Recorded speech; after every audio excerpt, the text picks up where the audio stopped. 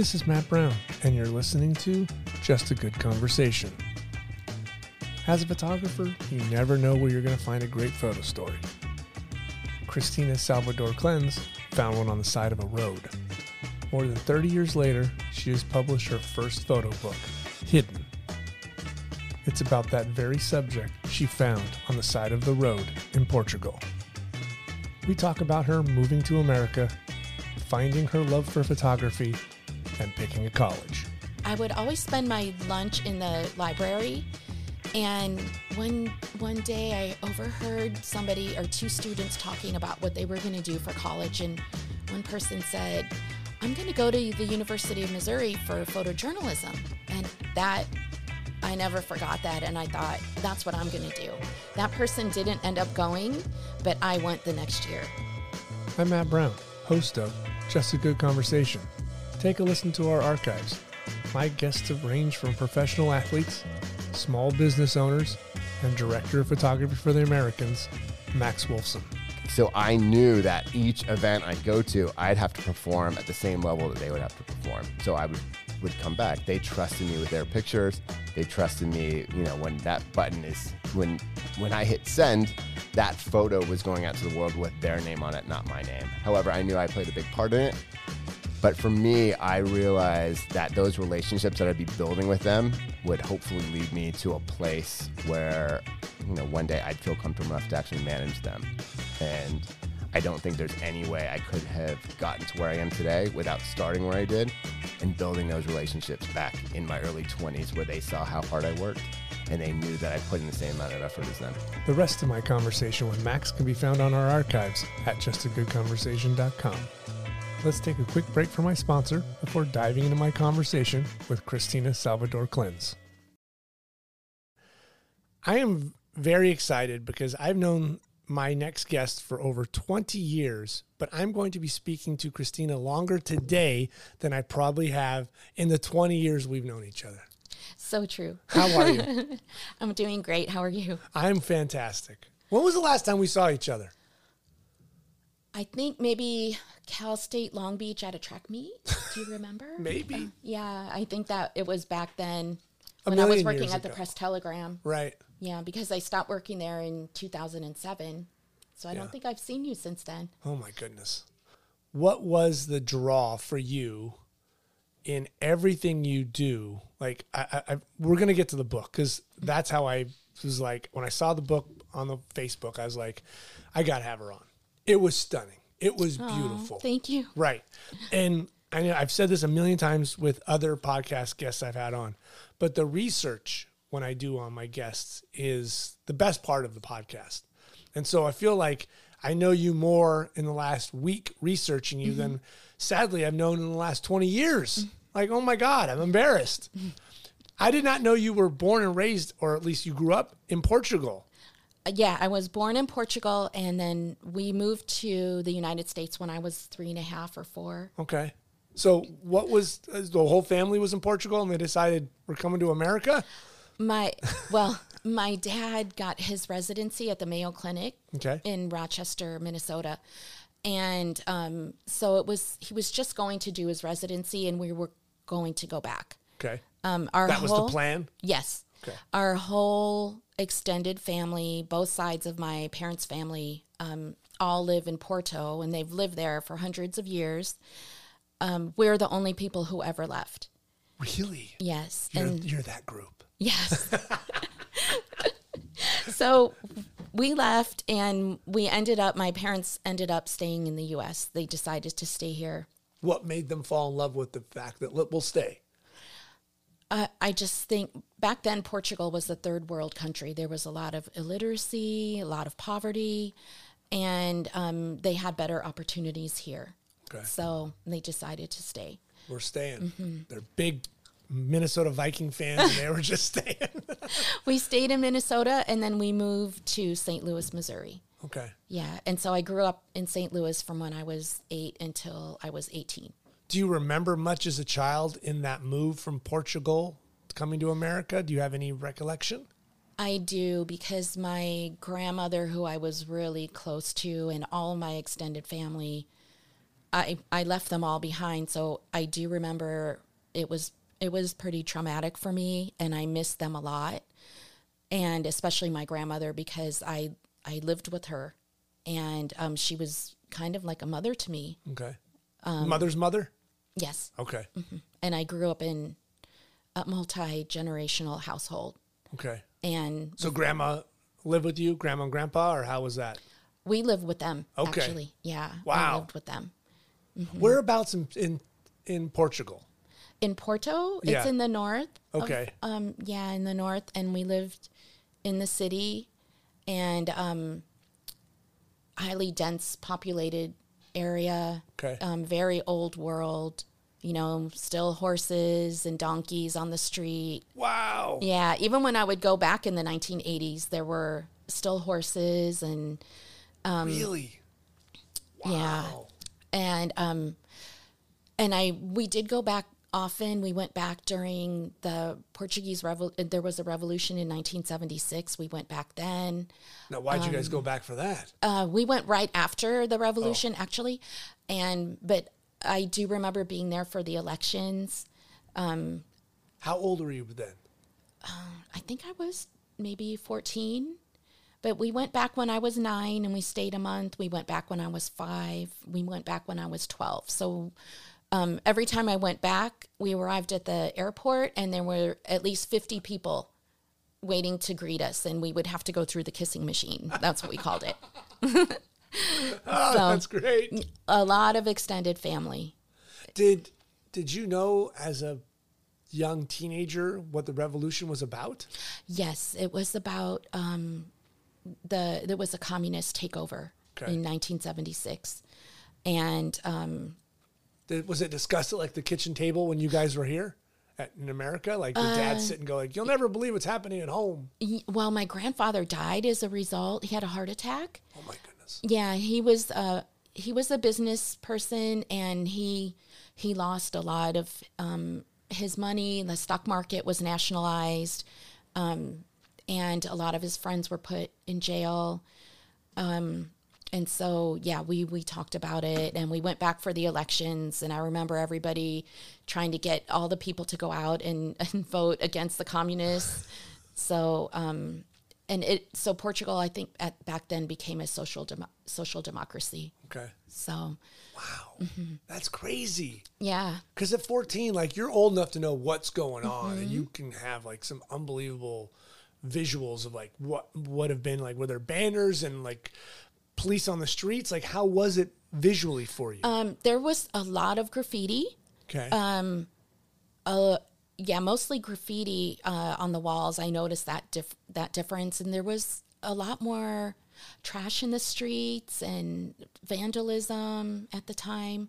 But I don't have a really good memory. I did see I did some research on it to see which photojournalist covered it, and Gil Perez from Magnum covered it, so I do have some of his pictures. Okay. There was like a revolution in the square in Lisbon, and so he had some pictures from that. But other than that, I know there were people being arrested. Did it not get the world coverage in that late 70s that maybe other revolutions would have? Probably not. Portugal, hasn't really... I think a lot of people skipped over Portugal when they would go on vacation. They would all go to Spain. Now it's becoming a popular tourist destination. A lot of people are going there, so people know more about the country. Right. Yeah, it's totally changed. Yeah. Right. And it's funny how what revolutions get covered and which ones don't. Like, oh, it's just Portugal. Yeah. What do they have to offer? Now it's like, oh, we're going to Lisbon, where everybody's going. Yeah. Oh, yeah, my it's goodness. different. So were you, as that young child, feeling torn? Like, were you a Portuguese, or were you feeling like you were an American? No, I definitely didn't feel American. I couldn't speak English. When I went to kindergarten, I don't think I spoke English. And a lot of things, I didn't understand a lot of things. So... was it strictly Portuguese in the house spoken? Yes, it was at first until the teachers told my parents that my English was so poor that they needed to stop speaking Portuguese, and they stopped speaking, and I lost the language. Oh. Yeah. Oh my goodness. Yeah. So, yeah. So, so that was hard. You know, that was adjusting to school was hard for me. Right. It's funny because you have no accent. Like growing up in Minnesota, you don't have the O, right? You're not doing, and so you don't have this like distinct accent. Where, oh, she's from. You don't have that. So your English is really clean. Right. I think because I learned it, I think it's before the age of 7. If you learn it after a new language after the age of 7, then you'll get an accent. Right. But since I learned it maybe when I was 5. Development stage. Yeah. Yeah. So how was that? Did that feel weird to you, having to start learning a language as a little one? Do you remember that? I remember hiding under the dining room table when we had a babysitter for the first time, and my mom teaching me how to say water and bathroom. But other than that, I really don't remember. Yeah. Did you have brothers and sisters? I had a younger sister, and then my brother was born here in Minnesota. All right, so you're the oldest, so you didn't have anybody older to brother or sister to be like, No. no, we're speaking, this is how we're speaking. No, So you were I leading didn't. the group. Yes, Oh, goodness gracious. which is always harder. Right, Yes. yeah. They're breaking all the rules with you and trying to figure it out. Yes. So your brother must have had it easy by Yes, the time he he was did. born here. He's like, oh, this is easy. Oh, my goodness. Exactly. So so tell me again, how long did you live in Minnesota until you went to St. Louis? 5 years, Okay. And then 4 or 5 years. what was the draw to St. Louis from Minnesota? That's where my dad got his first permanent job, Okay. And then, and he lived there for the rest of his life. wow. But he went back and forth to Portugal a lot. Okay. Yeah. How was that growing up in Missouri? St. Louis. If I had a choice, I probably would have preferred a bigger city to grow Okay. up in, because I think I'm more of an adventurous person. All right. And I just prefer the city. Right. My A big mom city. moved to New York City when I was in college, so then I had that experience of living in New York City. I don't know that I would prefer to live in New York City, but maybe I would have loved California because it's somewhere in between. It's not, Right. Southern Yeah. California it's not New York, but it's not the Midwest. Right. Yeah, and it's spread out too. It's a big city-ish, California is, or Yeah. Southern California, where like if you're in Manhattan, you're just amongst 7 million people stacked on top of each other. Right. Like Porto, I think, is a perfect city. Really? Because it's very, it's densely populated, but there's a lot of activity. People are always out walking around, a lot of shops, and I love to go shopping. Isn't that a European thing though? Yeah. You know, people getting out and shopping. Yes. Like we have to get in our cars and drive everywhere. Yes. And yes, they go shopping every day for their food. Right. So, Yeah, we don't do that. We stock up the refrigerator Yes. from Costco and then just eat everything. yes. Wow. So, How was growing up then in St. Louis, and when did you start getting little brothers and sisters behind you? So you're the leader of the of the troop. I don't, I went to 3 different elementary schools, and I guess for a child, it's a good place to grow up. It's very stable. It's a stable environment. Right. And, I enjoyed elementary school, and, When did you start to fall in love or find the camera? when we went to Portugal, first of all, in 2nd grade, my mom showed me The Family of Man, the book. Okay. And I fell in love with that book. And then when What was the draw? I think it was the picture of the baby being born. Okay. And also there's a picture of a little girl looking in a coffin, and she had her little mouse in there. Like she had created a little coffin. Okay. I don't know if you Yeah. remember those. Yeah. For some reason, those 2 pictures stuck with me. Interesting. Yeah. I think that's how my mom taught me about the birds and the bees. Okay. She's like, here, look at the family of man. This is what it's all about. A baby comes out, you end up as a mouse on a coffin. And then when we went to Portugal, my godmother and this was when I was in third grade, she got me a camera for Christmas. And I went with her to go buy it. And I don't know where she came up with the idea that I needed a camera, but we bought, she got me a little Agfa camera with a little rotating flash cube on top. Right. And so then I took pictures, and I started taking pictures then. Also, both of my parents also were hobbyists and took a lot of photos. What did she see? I don't know. Interesting. Yeah. That's such an unusual gift for a child, Yeah. you know? Mm-hmm. So did you take right to it? Oh yeah. I had seen my parents take pictures with their cameras, and I don't know why my godmother would have thought that, but she did, and I have my pictures that I took during that trip. I still have them. You still have them. Yeah. Are they, black and white 110? No, actually they were color, and it was not 110. I forgot, 126. Okay. Yeah. I think that's the other format. Right. A little bigger. A little bigger, but not 35. Wow. You kept those all these years. Yeah. And I have a little album with those pictures, and I took pictures of my grandma's house, of my grandparents, of the beach, Just what a child would see and snap. Yes. Wow. My brother and sister. When did you start to take to the camera? And then I always, ever since then, I always took pictures, and I would have my mom critique them for me and tell me, oh, okay, what could I have done better? And she would tell me, like, your composition needs to be a little different, or, and I remember being upset if I didn't like the pictures. So your mom was your first director of photography. Yes. She's sitting there with a red marker going, oh, child, what are you thinking? Yeah, so she helped me out. And my dad also, in high school, I took photography. We had beginning photography, advanced photography, and then yearbook. So I was on the yearbook. And then I would always spend my lunch in the library. And one day I overheard somebody or two students talking about what they were going to do for college. And one person said, I'm going to go to the University of Missouri for photojournalism. And I never forgot that. And I thought, that's what I'm going to do. That person didn't end up going, but I went the next year. And it was just from that conversation, their conversation, that it created awareness that there was a program, a photojournalism program.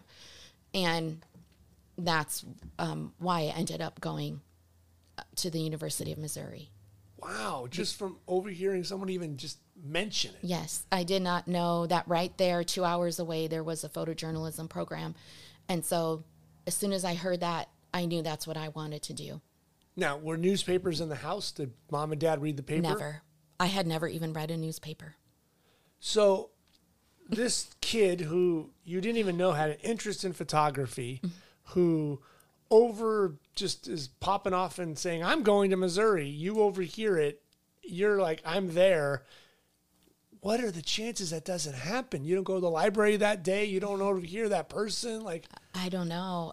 I mean, it's possible that maybe later I would have known that there was a program. I have been thinking about that. Wow. And Missouri of all places, right? Yeah, it was only 2 hours away from St. Louis. Yeah, so. you don't live in South Dakota or Florida. If my parents hadn't chosen Missouri, I don't know if I would have become a photojournalist, if they hadn't moved to St. Louis.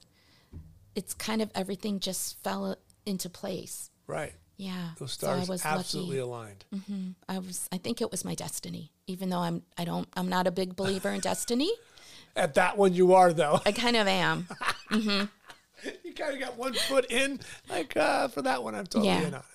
So what was the process like? Did you apply? Did you have to get into the journalism program? Do you remember what that was like for you? You do have to have a 3.0. At the time, you did have to have a 3.0 for the first 2 years. The first 2 years were liberal arts. You had to have a 3.0, and then you would apply.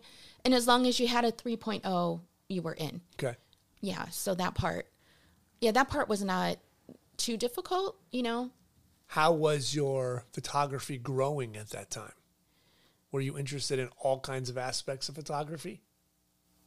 Honestly, I didn't do much photography at that time.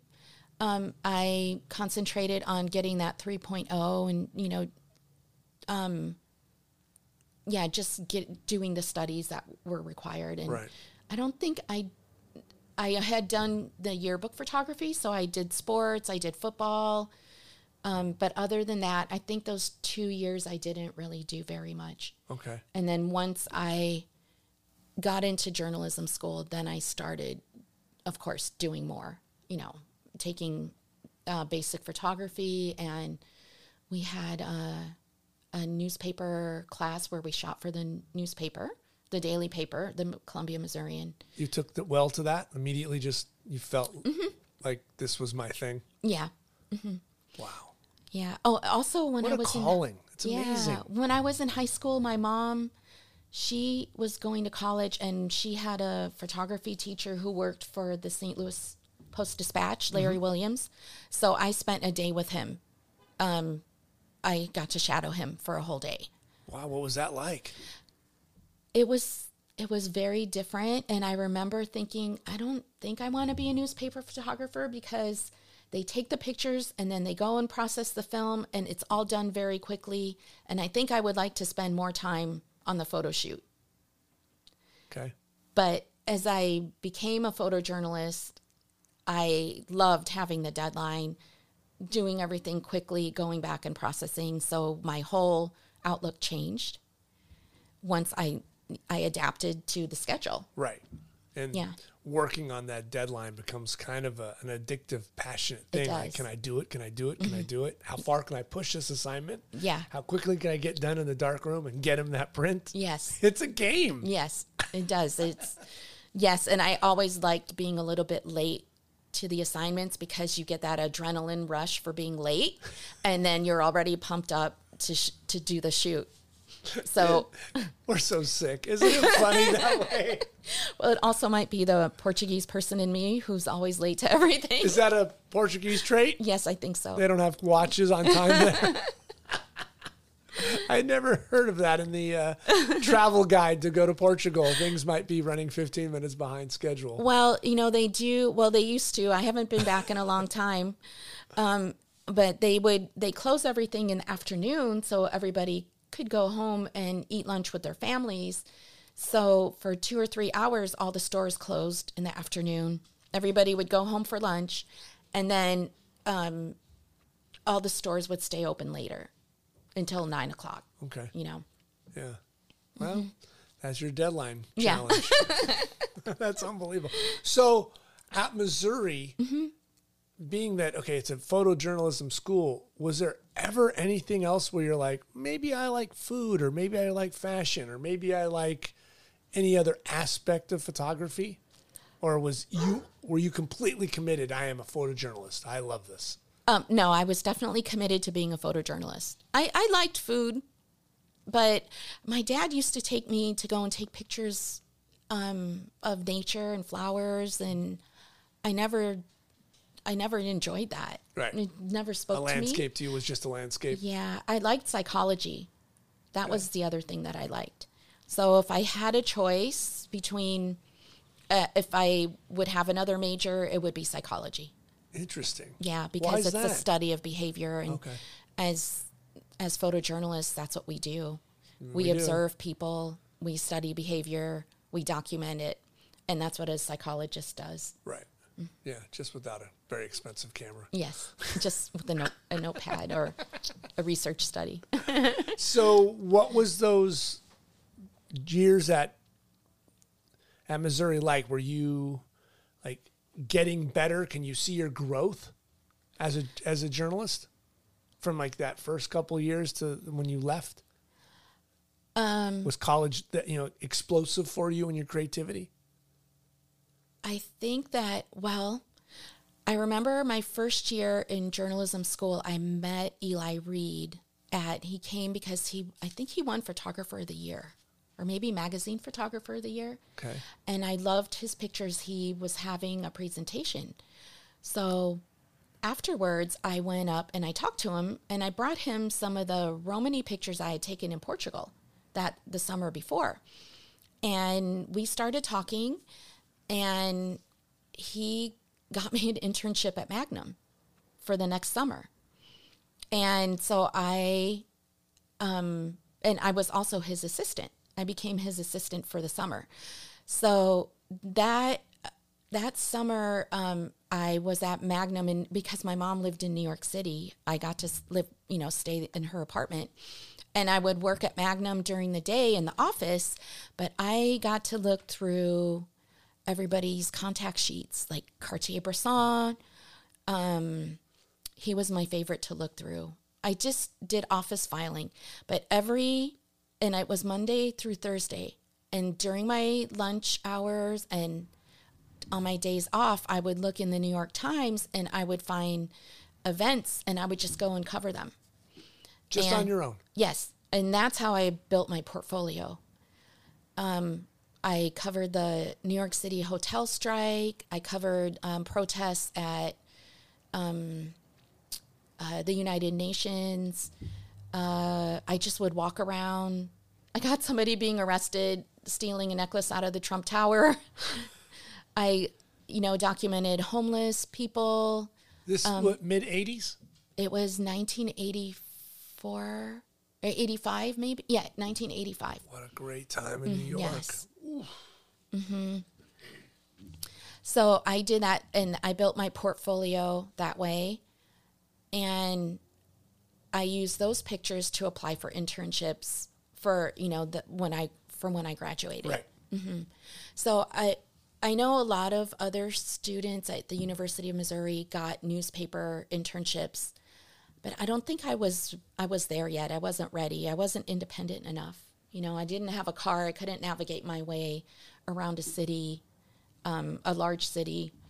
So I think that time in New York, where I've always been kind of self-driven, I think I grew more as a person, as I was only, I think 18, maybe 19 or 20. You were a kid. Yeah. And so, but I did that on my own. And that's big. Yeah, that collection helped me get internships. So, and also being around Eli Reed too was... Yeah, that's not a bad person to be around. Yeah, he was very fascinating. And I remember he told me, you capture the moment when the person goes inside themselves. And that always stayed with me. And I'm like, that's the only time we really see a person is when they go inside themselves and they're no longer aware that you're there. Right. And that really, it spoke to me, and I carry that with me throughout my career. You just have to be patient with people, and eventually they will become who they are in your presence. Yeah. Did you feel like that time in New York, was that a huge stepping stone for you? Did you just make a big difference and a jump in who you were as a photographer?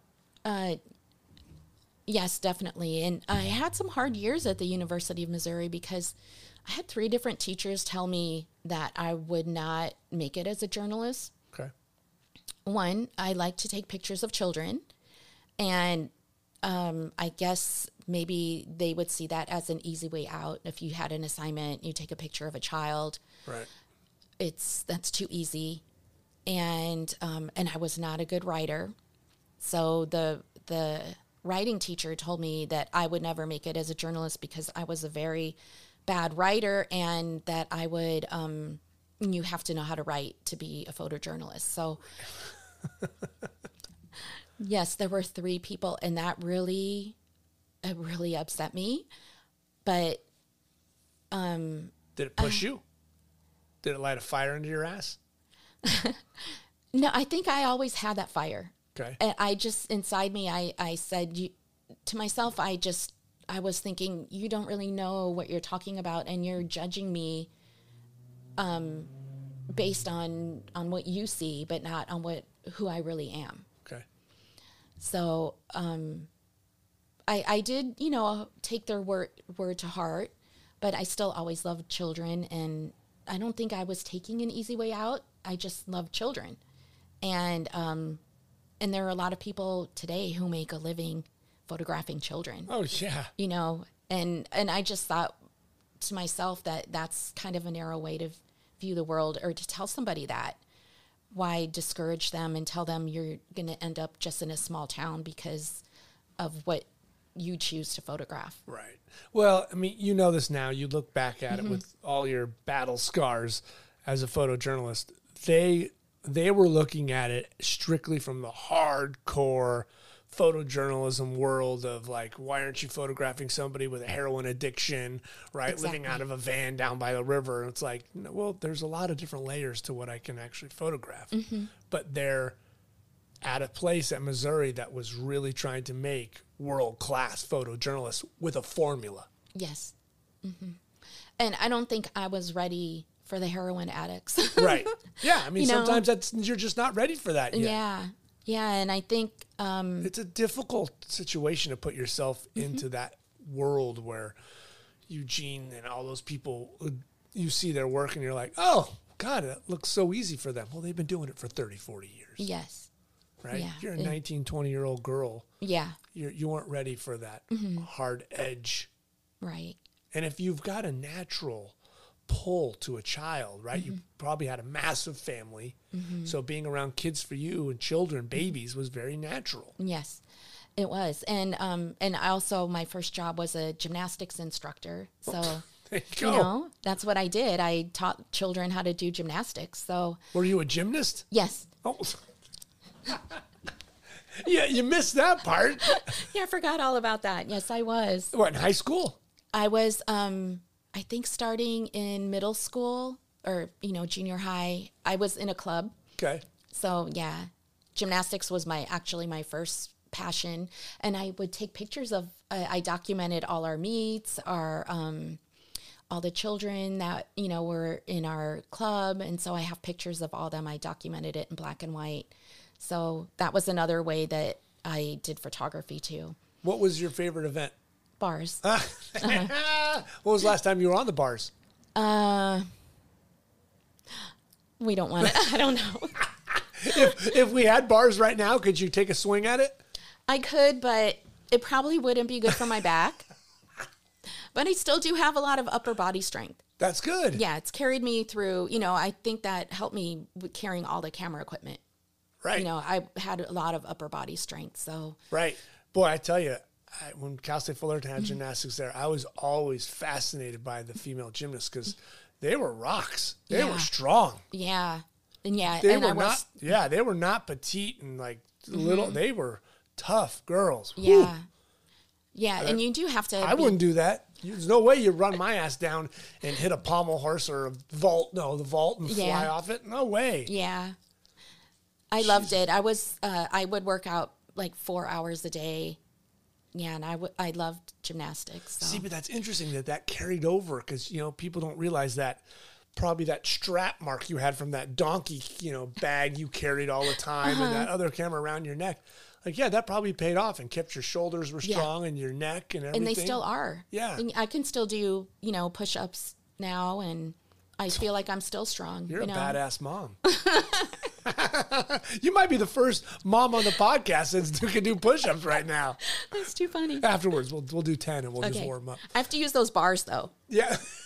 Is that even better? Is that It's like because I had carpal tunnels, so I Oh. can no longer put pressure on my wrists. Oh, I just thought from your Navy SEAL days, you were just... Oh, yeah, climbing up those battleships. You know, I had to do that for the battleship, the ropes. Right. Then I don't know if you ever had to do that. Did you No. ever have to climb up the side of a battleship? No, I haven't yet. Yeah. I'll see how the career ends. Jesus. Or I rappelled off a building, too, for the press telegram with some assignment with the Army. And so I did rappel off a 5-story building. How was that? It was fun. The only part that's scary is placing your feet. You have to put your heels on the outside of the platform of the roof and let your body fall backwards. Right. That part was scary. The rest was fun. Because you're... The trust. Yeah. Yeah, you actually have to let your body go backwards. Yeah. Yeah. So, yeah. I'm guessing you did this before you were a mother? Yes. Yeah, pre-mom jeans. You're like, let's go for it, falling off a building. Now you'd be like, hell no, I got kids I got to keep alive. Exactly. Yeah, everything changes when you have kids. Yeah. So when you're leaving Missouri, did you have a plan? Oh, okay. So and this is another kind of strange thing that happened. So when I was about to graduate, I didn't have a plan, Okay. but I was applying for internships, and I had never had an internship other than my office Okay. job at Magnum. I was sitting at a typewriter typing out my resume, and Len Lehman, I don't know if you're familiar with him. He was teaching there for a semester, and I think he worked at the San Jose Mercury News. Okay. He saw me type my name, and he saw that my last name was Salvador, and he said, I think I can get you an internship at the Detroit Free Press because they are looking for a minority intern. And Okay. so he had me send my work to Detroit, and I got the internship. And Wow. yeah, and so I ended up being an intern that summer at the Detroit Free Press. And Summer internships are the best. yes, and I remember my dad we drove to Detroit together. My dad dropped me off there, and I started crying because, my apartment that I subletted was in downtown Detroit. And the next day I went to the Detroit Free Press, and a veteran photographer looked at me and he said, "Who are you?" And I said, "I'm the intern." And he just looked at me and started laughing. And so that's how I started my career. I started there in Detroit. We'll pause. So, who was the photographer that thought, William Archie. what did he just thought, oh my God, young lady, the I was- city's going to eat you alive? Yes. And Did you have a look of fear on you? No, I didn't understand what he was saying. I'm like, Adorable. You're absolutely adorable. I was wearing I was a kid, and I was wearing, what I wore in college, my tight sweatpants. It was the 80s. Yeah, it was the 80s. And my long baggy t-shirt, probably with Minnie Mouse on it. And it wasn't Wham. and he just looked at me, and he just laughed. And they sent me all over the place. They would just say, okay, you need to go find a teacher who's retiring and go do a story on her for the back page. Because they had a photo page every single day on the back, on the back section of the newspaper. So they would just send me all over. They sent me to Charlevoix, all over Michigan, to cover yacht races. Did you have a company car? No. Oh, so you had your car. I had my little, Okay. my little Volkswagen Golf. and at the end, and they actually extended my internship at the end because I didn't have anywhere else to go after that. And so they extended my internship. And then at the end they said, we didn't think you were going to make it, but you did pretty good. Did you feel, okay, so did they support you? Did you get a lot of photo editors looking at your work and working things through with you? No, everybody there edited their own film. Whoa. Yeah. I don't think anyone ever edited my film. Wow. Yeah, I edited everything myself. We printed our own black and white, but for color, they had lab techs who printed the color. Okay. Yeah, and processed the color. And we did all our own black and white. And Tony Spina was there, and he was super supportive of me. And when I left, he gave me a huge box of Tri-X. He also told me that he helped me adjust my camera strap because I wore it too long. And then he also tried to make me a right-eyed shooter because I'm a left-eyed shooter. Okay. And he said, that's going to be dangerous for you. You have to switch to your right eye, but I could never do it. Why did he feel it was dangerous? Because when you're shooting with your left eye, the camera blocks your right eye. Okay. Yeah. And I do have a battle scar here Right. because I did get hit and I got stitches, you Right. know, when I was in college. Yeah, I got hit by a wide receiver. Yeah, but that's all right. Those are the battle scars. So, yeah, so then from there, I went to the Marietta Times in Ohio. I drove, Internship? another internship. Okay. And I stayed there from, I think, September or August until March. Okay. Yeah, and they extended that internship too because I had nowhere to go. I mean, at the time, did you realize it, like, when you're in New York doing that internship and in Detroit, now at Ohio, like, how good you had it? Like, I mean, it's hard. It's easy now to say, oh, did you appreciate it? But, like today, there's no internship programs for these kids. I didn't coming know up. that. Yeah, like, well, Press-Telegram, they had internships. Yeah, we none. had lots of Right. internships, LA yeah. Times, none. Register, none. Like, you start, we start to go through the list of newspapers. Yeah. They're smaller. Mm-hmm. They've cut internships. So where do these kids get that? New York, Yeah. Maybe you didn't shoot in New York, but sitting there and looking at those negs of other Mm-hmm. people's works and those that was huge growth for you Yes. to see, oh, why did he do that? And he did this, especially when you're looking at a contact sheet and you can see what they did frame to frame. Yes. It's one thing if I give you 20 photos of someone's work, but if you see their process in that contact sheet, oh, that's huge for a young photographer. Yes, it was really valuable. And they had shelves and shelves of binders. Right. And then doing that at Detroit and then out Ohio, like, were you just like eating it up? Were you taking it, or were you kind of still like, what am I doing? I'm a fish out of water. Which way were you going? I just wanted to get the best pictures I could. Okay.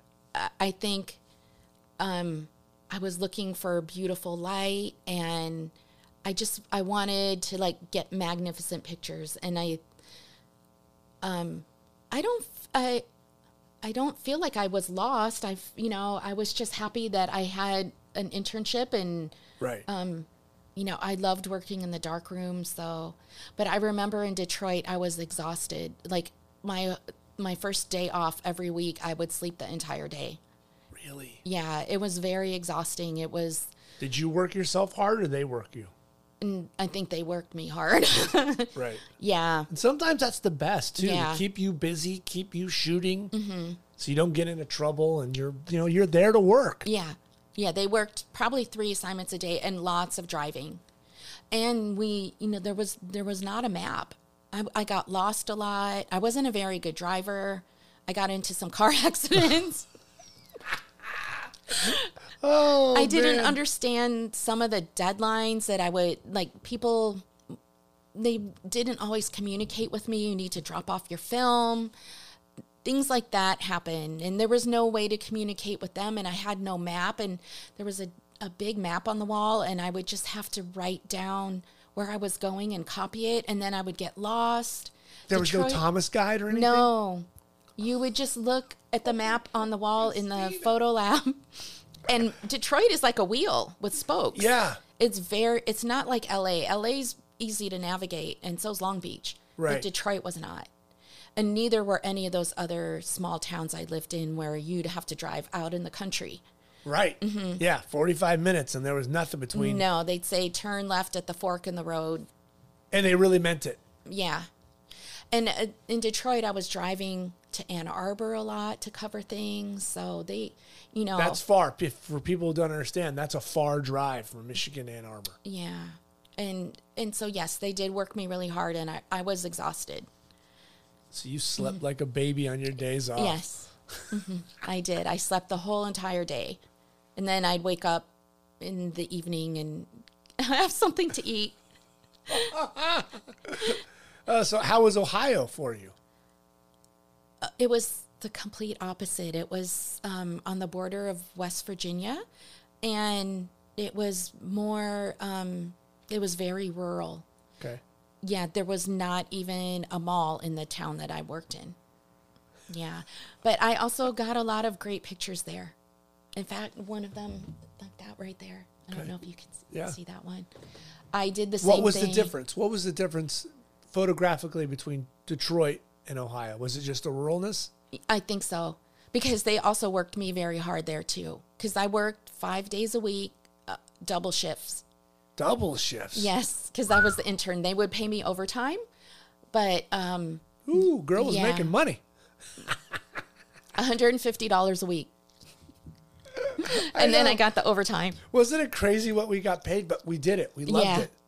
We're addicted. Yeah, and I would just explore on my own. I have a whole closet full of books, one for every city that I lived in, and I would just go out and take pictures on my own. Like, I had to do a lot of wild art, but then I would, on my days off, also go to like small towns and just document the towns. Wow. So, when Ohio is ending, when they extended it, but is it ending? What's your plan? I didn't have one. So I started applying for jobs. And then I got a job in Auburn, New York. Okay. Somebody from the University of Missouri, another photographer, was the photo editor there at the Auburn Citizen. So I ended up there. How was that? And that was also another small town. Yeah, that's kind of how we all started out. Yeah. Little smaller towns, you get to a medium town, and then kind of small, big town, and then you hope to get to the biggest town. Yeah. And then after that, I moved to Rochester, New York, and that's where I met Davis Barber. Okay. So Davis was the photo editor there for, I think, about a year, and he left and came to California. Came back to California because he was from the Daily Breeze, and he's the one who told me about the opening at the Press Telegram. So that's how I ended up here in Long Beach. That's crazy. That's how it used to be for us, that we know somebody that knows somebody, and a photo editor, like the NPPA job banker, finding it, today is so easy. But back then you had to know somebody who knew somebody. Exactly. And they would tell you, oh, yeah, Christina, there's a place in Virginia Beach, or there's a place in Montana. If you don't, Davis doesn't go or doesn't know, you're still in upstate New York. Yes. Yes. I'm shocked. I got the job. Yeah, and that's a big jump from New York to coming out to California. Yes. And I was going to be so sad if I didn't get the job, because I didn't want to stay in Rochester anymore. You wanted out? Yeah. How long have you been there for at that point? I think I had only been there for a couple of years. Okay. But it's very cold. Yeah. But the light was beautiful. See, your face just lit up. Yeah. The cold you didn't like, but your face lit up when you said light. The light, it was beautiful. It's like a giant softbox every day. When I came to California, I was disappointed with the light. I was thinking, how am I going to take pictures in these harsh shadows? I don't work from 11 to 4:30. Oh, my God. Yeah, right? All of a sudden, that's what we do. We're manipulating of light. And you looked at it and you're like, oh, this is not for me. Yeah, the light is so different. So dramatically hard and different. It is. Contrasty and sharp and hard. Yeah, and I was thinking, and even when I was doing my Romany photos, so many pictures were ruined because they were outside. They had these amazing events, but it's harsh shadows. At noon. Yes. Right. Or inside. Right. At night. Worse. Just brutal. Yeah. And so I think that's one of the reasons the project took so long, is the lighting. Mm-hmm. Mm-hmm. So you come out to California. Mm-hmm. What was that like for you? How much of a cultural change, and the PT and how they operated? That's 1990, right? Yeah, 1989. Okay. I loved the PT because I knew so many people already from college. I didn't even know they were here. They didn't tell you. No. Hal Wells was here. I knew him from college. Lynn Butterworth, I knew her. She let me stay in her apartment while I was trying to find a place to live. And then Bruce Chambers was the photo editor at the time. Mm-hmm. Everything was very fair. We got our assignments based on our schedule. Right. And even though I was new, they still gave me the hard assignments. Okay. So. And you were in that big, beautiful building downtown. Yes. Long Beach was gritty. Yeah, Right. I loved it. Right. It wasn't Yeah. as polished as, like No. now with the Pike Place and everything. It was still rough town. Yeah, and great town. Leo Hetzel helped me so much, So I came out here for an interview. I stayed on the Queen Mary. Really? That's where they put you up? Uh-huh. Oh, that's beautiful. And then after That's a great move on their part. yeah, they did. They put me in, and I was so grateful and happy to get the job. Yeah. And there were so many different cultures here in Long Beach. I got to work on a Cambodian project, and I did a lot of wild art, which is my favorite thing to do. Is just to find pictures. Did you drive out from Rochester out to LA? I negotiated with them, and they said that I could pay for my plane ticket, but that they would put my car in the moving van, and they Okay. moved my car and my stuff out here, All right. so I didn't have to drive. Look at you negotiating. Yeah. Lady knows how to do it. Yeah, that's So- because otherwise there's 4 or 5 days of driving on your own. It is, and it was winter, and I didn't want to drive in the winter. I didn't want to drive across the country because I had so many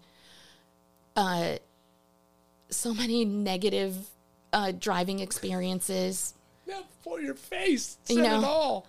Oh my God. One time I had to drive up this mountain in Charleston, West Virginia, and it was just, the weather was so bad. By the time I got up there, because I was going to the interview in Auburn from Marietta, I stepped out of the car and there was like 1.5 feet of slush. And on my way there on the freeway, there were cars like spun around all in different directions, and I had so many car accidents. I just never wanted. Your face still shows the scars. You're traumatized. Yes. PTSD from driving. Yes. Driving at night, one time driving back from that airport back to Marietta, it took me about 4 hours when it should have taken 2. But it was so scary, I just drove behind a truck the whole time. Super slow, just wanted to stay behind that truck. And Let him clear out the snow and you just Yeah. follow. Yeah.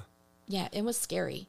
So Well, thank God you got the moving truck, and Yeah. to take the car. Otherwise, you might have ended up God knows where. I know. You'd have gotten lost. Yeah, I'm in Wyoming. Where the hell is the Press Telegram? exactly. I did not want to drive. Yeah. That's good. So yes. Were those early years for you at the Press Telegram, again, a growth in your photography? Were you feeling like you were moving up the rung of getting better, the way you saw? Yes, definitely, because I had a lot more mentorship here. Okay. Yeah, at most of the places I worked, I enjoyed getting to edit my own film. In Rochester, everybody edited our film for us, and I was not used to that. I didn't like that. Why? What bothered you about that? I don't know. I just Loss of control, someone else picking what they thought was a good photo? I think because my vision of a good photo did not necessarily blend with what was like the standard for photojournalism, where photojournalism in general tells a story. Each frame needs to tell a story. I think I was more of a documentary photographer, Okay. and my picture didn't necessarily have to tell a story, but it was a beautiful moment. And I think that's where maybe I had a conflict. And I understand from the editor's viewpoint, it Right. needs to tell a story, and it needs to be the story of the story. Whereas I wanted my picture, the one that I love, to be published in the paper. And so I was not very realistic. But at least at the Press Telegram, I had a lot of mentorship, and there was always a give and take Okay. in the way the film was edited.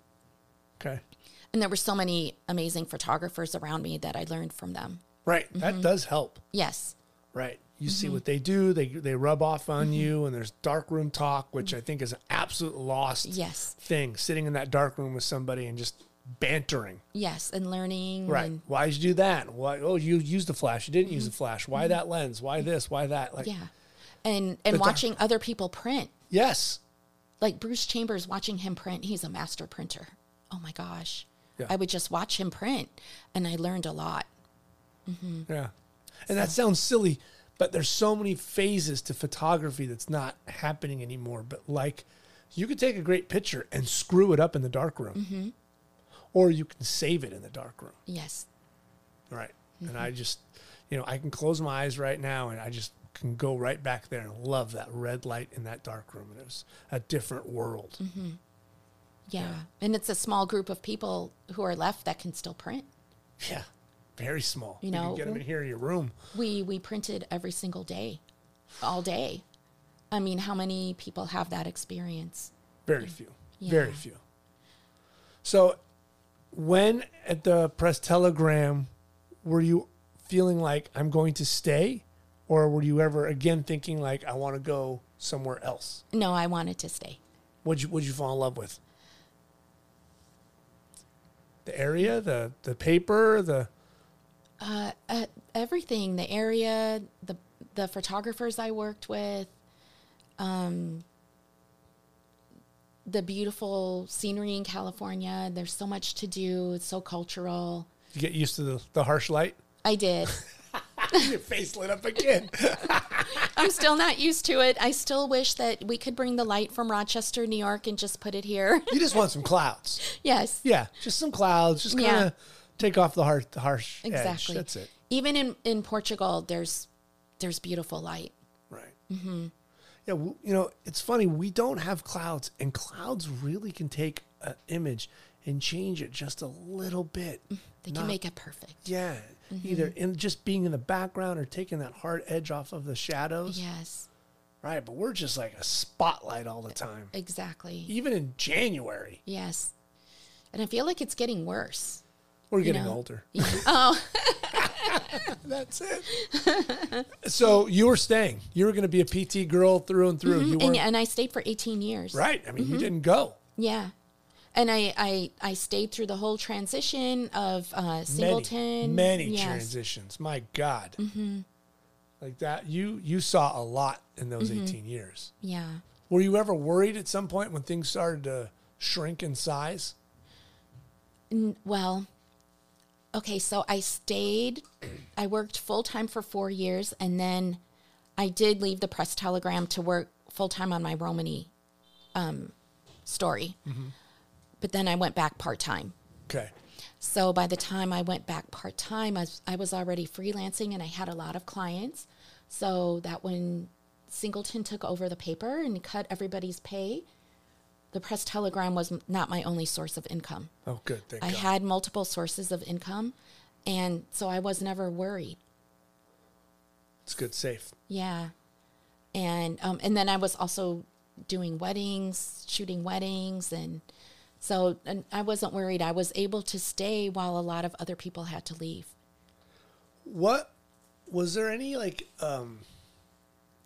from your time like at Detroit and Ohio, by the time you come out here to Long Beach, how did you approach assignments? Did you approach them anything different? Was there a learning as you were getting older and getting like your years in the way you worked? Did you approach an assignment differently or a subject differently? Or were you pretty much kind of getting to be set in your ways by the time like you're in your 30s and you kind of feel like, okay, I've gotten 10 years into photojournalism. I kind of know what I'm doing. Because the Roman story, and we'll dive into that, I mean, that was a huge spanning story for you. So the time you're the way you shot it in the beginning and the way you're still shooting it now, like, was it different? Did you approach it differently? During Because I'm a process guy. I love to know people's processes. And like, are you growing through stages? And some people kind of get stale and slow and they don't realize it, like, wow, I kind of shoot the same way every time. Were you aware of your approach, or were you cognizant of like, I got to keep evolving? I think during my Roma story, it did change. My dad sent me his old Leica rangefinder, and I think that's when I started to see in a different way. Okay. And I think I just really took to the Leica. It just really spoke to me. I loved using the rangefinder. What was it? What was that camera? What about it did it, it touched your soul, made you like, I see things differently? Well, one thing was because he sent me, well, it had one lens, a 50 millimeter lens. Right. So just even having that lens changed it. Okay. And then I bought a 35 millimeter. So I had a Leica M6 and a Leica M3. And so I used both of those. I felt like I was less obtrusive and nobody would take me seriously because the camera was so small. Nobody knew its value. Mm-hmm. It was quiet. And it just, I think being a left-eyed shooter, it just fit my body better because it was small. And I don't know, I can't really explain why it was different, but I think that changed my shooting a little bit. Okay. Having that rather than a 28 or 35 on my camera all the time. Right. Hanging off you. Yeah, I was able even to get closer, I think. Maybe a little bit closer to people. Because it was small, less intrusive. Yeah. Yeah, you didn't have this big giant black box in front of your face. Exactly. Yeah, maybe that's it. Maybe I was able to see more around me. Yeah. I mean, we forget. I mean, what were you probably shooting with normally back then? FM3 or F4? Yeah, I had an F4 and an Right. F3. So, I mean, those are big compared to a small Yeah. Leica. So if you pull those out or just have those on your shoulders, it's not intrusive. It's not frightening, No. right? So you could just pull those up and click, make a small noise. I love the noise of the Leica too. Right. And nobody really heard it. Right. It was quiet. Yeah. It wasn't a big slap. Exactly. That giant mirror. Mm-hmm. So let's dive into that project, because obviously the book and everything, but how do you find that? Where's this project? Where's its genesis? Where does it start for you? It started in Portugal when my grandmother and I were taking a little day trip from Porto to another town called Braga, What year is this? 1984. Okay. And we were on our day trip, and I saw some people on the side of the road, like in a camp of people. And I asked my grandmother, I said, why are those people on the side of the road? And they're cooking and looks like they're living there, and they had shacks. And she said, those are ciganos. And I said, I want to go and meet them. And she looked at me like, no, I don't think that's a good idea. And I said, yeah, I really want to. And she said, okay, well, maybe on our way back. So on our way back, we passed, because they were on the opposite side of the road. So on our way back, we passed them. Okay. And we stopped, and my great aunt was with us too. And they were both a little bit worried about me going up and approaching the people. Obviously, we didn't know them. But all I could see were these children, and they had some goats, and they had these big silver pots, and they were cooking. And of course I had my camera with me, and I just thought, wow, this would be amazing, amazing pictures. I was still a college student. So I went up to them, and all the children ran at me, and they were so exuberant and vibrant, and they actually were so radiant. Their faces were glowing. There was just something so special about them. And so I took pictures of them, and I got the film processed somewhere in Porto, and the little prints. And then we went back and took the pictures to them. And I brought them some toys that I had from when I was a kid. And I think I baked them a cake, and You're like kind of becoming an aunt. Just random, like. And I brought the kids nail polish. I was like, did you nurse anybody too? Like, you're doing just about everything. And then I took more pictures, and but I noticed they didn't care about the toys. They just threw them on the ground, and the nail polish they threw on the ground, and it was so interesting. And then I took more pictures, and then we went back the very last time. The second time I went, the lighting wasn't very good. So those pictures weren't as good, but the third time I went, the lighting was beautiful. And that was the last time I went there. I took the film to a lab in New York City, and somehow they put it in a C41 envelope, and they thought it was bulk loaded Agfa film, and they ruined the film. And I just remember like crying the whole way back on the bus because they had ruined my film, and I knew those pictures were going to be amazing.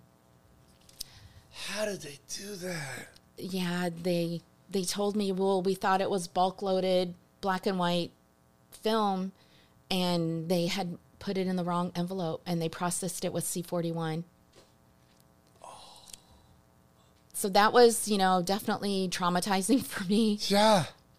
And that camp moved. My grandma told me, oh, your Ciganos, they moved. They went back to Spain. They're not there anymore. But the next time I went back, she had found me a different camp in a different city. And so I went to that camp probably maybe 3 or 4 times every time I went back to Portugal. But I only got to go one time. I didn't know how to drive in Portugal, and the drivers are a little bit, they have the worst drivers in all of Europe. That's saying a lot. Same side as the road as us, or opposite? Yes, same side. But still, just I didn't know awful. So I was only able to go maybe 1 or 2 times every time I went to Portugal. So whenever my family would take me, yeah.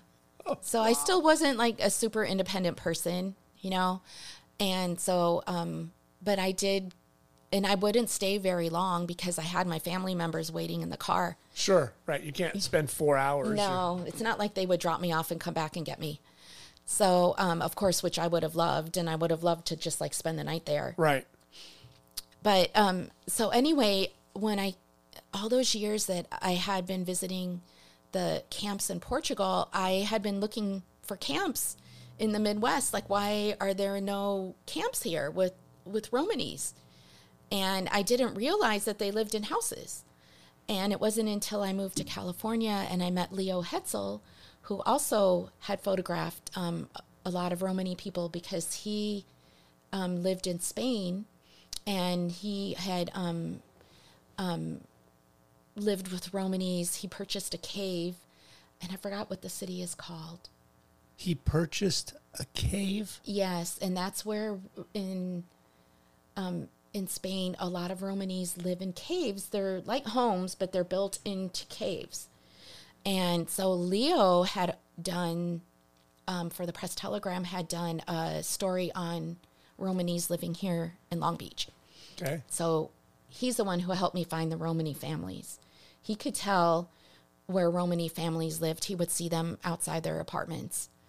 He could tell by their clothing, their shoes. So explain to me, who are they and where they come from?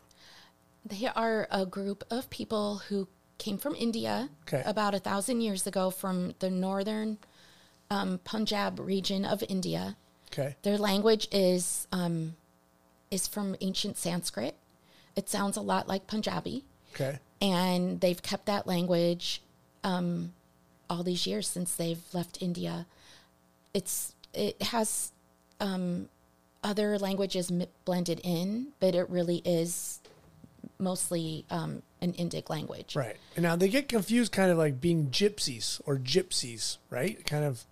Well, I think that is a pejorative term that they used to be called. Right. And It's now, an easy catch, like, oh, they're just gypsies, but Yes. they're not. no, they don't. I think, outsiders have given them that name, but they don't call themselves that. I mean, of course, I mean, it's hard to say. They call themselves that because we call them that. Right. So, and they do use that term still, but really they call themselves Hom or Homa. So, and that's what they call their culture. Okay. Now, why in Long Beach is there a community? It's just kind of where they've kind of. There used to be, but there really is no longer. Okay. Most of the people that I photographed have left, and they've moved to either Northern California or out of state. Okay. Just economic reasons? Economic reasons. Also, the Northridge earthquake I think that drove a lot of people out. Interesting. I had a Chilean Romani family that I photographed a lot, and Okay. the mom wanted to leave because she grew up in Chile, and she had PTSD from the earthquakes. Right. They've got massive earthquakes. Yes, and she did not want to stay here, so their family moved to Phoenix 30 years ago. Oh. Wow. Yeah, and that was one of the reasons that I stopped the project, just because everybody started moving away. Right. You got no subjects. Yeah, they moved, and the children would call me, but once they started moving out of state, then I didn't keep in touch with them anymore. What was the draw to you, to them?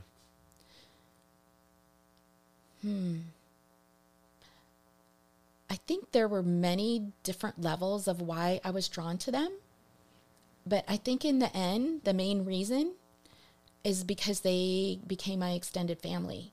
The Okay. family that I left behind in Portugal, I got through the Romanis. And even though they weren't my family, the feelings were the same. I would go and shoot, and I would tell myself, this is not your family, but this is as close as you're ever going to get to having this giant extended family. And then also I was drawn to their personalities. How could you not be drawn to people who wear their emotions on their sleeves? All their emotions, they are just true humans. They didn't hide anything. And it's ironic that the book is called Hidden, but the Romani people don't hide their emotions. Their anger, their laughter, their frustration, they show everything. And their love and care for each other. I was drawn to that too. I'd see the grandfathers brushing the children's hair, and also their culture. Their culture was originally what drew me. I wanted to document their traditions, but as I got more into the project, I was more interested in the relationships between the people. Mm-hmm. Was there ever like a language barrier for you and your subjects at that time when you first started? I photographed, I think, 4 main different groups. There was a language barrier. There would have been between the Jorajai, because those were the group that came from Chile. They spoke Spanish, so I was able to understand them, and I communicated with them through Spanish. Okay. So no, there wasn't. I mean, there was a language barrier because I didn't know what they were saying most of the time when they spoke to each other. Okay. But for me to communicate with them, no, because everybody spoke either English or Spanish. Okay. Mm-hmm. So you were fine on that level. Yes. Mm-hmm. So how did you approach them and say, I'd love to spend the day and photograph you or this party or this event? What was your approach to get in? Well, the first thing, so Leo found one family for me. And I brought my pictures of the Romani people that I photographed in Portugal, and I would take those with me, and I showed it to the family, and they let me photograph the children, but I was not allowed to photograph the adults. Interesting. You would think it would be the opposite. Don't photograph my children. Yeah, no, the children were fine. The adults were not okay. Why do you think that was? They were hiding? Yeah. Embarrassment, maybe? Yeah, I'm not really sure. I could not figure that out. So I had that one family, and I would periodically go and visit them, maybe 2 or 3 times, and then they moved. I went there. I saw them moving. I saw the women moving, lifting, doing all the heavy lifting of the furniture, and I wanted to take that picture, but I wasn't allowed to. There were so many times that I wanted to take pictures and I wasn't allowed to. But yeah, you have that boundary with your subject. Sometimes, like you're like, oh God, I just want to take this so bad. I know. If you looked back now, would you break it, or would you still keep that bond? Or no, I wouldn't break it, because breaking that bond, the word would get around. You have to build that trust, and if you break that trust one time, people will know. So I don't think I ever broke the trust. Okay. And I think that's what allowed me to continue the project. I was very mindful of never breaking the trust and always keeping my word. Okay. So then I had a photo assignment at a church, and I noticed it said God's American Gypsy Church. And it was in Long Beach, kind of like on Temple and 4th. There's a church there, a big church. So I went to the church. I asked the pastor, and I said, can I go to this gypsy church that you're having? And he said, yeah, you can ask them if you can take pictures. And I must have gone to that church for 2 or 3 months and sat in the back and asked if I could take pictures, but they never let me. And there was beautiful light in that church and beautiful moments, but I was not allowed to take pictures. So then I thought, well, okay, I need a different approach. And I started doing more research and reading more about the Romani people. And in the LA Times, I think there was a story about somebody who had a folk music store, and he sold Romani music. And so I went and met him, and I called him, and then we made a meeting, and I went there, and he taught me some words in Romani. And then he also took me to a Romani wedding. Oh. And it was because he sold music to the Romani people, and he knew a lot of the really wealthy Romani families. And because he had known them for decades, he asked if I could come to the wedding, and they said yes, and they let me take pictures. Wow. But I asked if I could publish the pictures in my book, and they said no.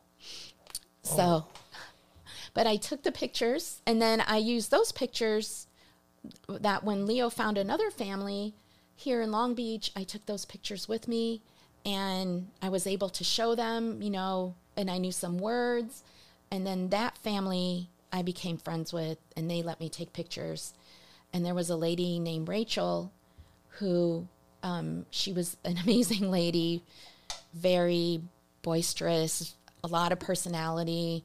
And she started taking me in my car. We would drive to different houses, and she introduced me to all her family members. Wow. Mm-hmm. And so So each little photo kind of got you into the next person, the Yes. next person, the next person. Mm-hmm. How many photos do you think you have right there in those sleeves that you can't publish? Oh, I can publish all the ones that I have. Okay. Yeah. Oh, just that one wedding. Okay. But how beautiful is that wedding? I didn't do a very good job. I shot in color, and that was another thing, another drawback. All the Romanis wanted color pictures, so I had to double shoot everything in color and in black and white. And people would invite me to events, and I'd be with them on the phone, and I still remember hearing them in the background, bring the color film. So, So when you say that, were they using you for pictures and you're using them for access? yes. Okay. Yes, they wanted pictures, and I had to give them pictures. And I spent a lot of time in the darkroom printing color pictures. Oh my goodness. Yes, I did. I love you, lady. That's a lot of work doing color prints. Yes, and it was a lot of work, but pretty soon I started getting calls from people in different cities saying, "Would you come and shoot our wedding?" But of course, I also had to shoot it in color. But then I would go and stay with families up there and stay in their homes, and I would go shoot the wedding, and then I would send them the pictures. So it all worked out. Were you ever cognizant of how much money you were spending shooting a wedding on color and on black and white, and go, this might cost me too much money to do it? No, I never thought about that. Okay. No, because I would, but I can't remember if I would have them sometimes pay for the film.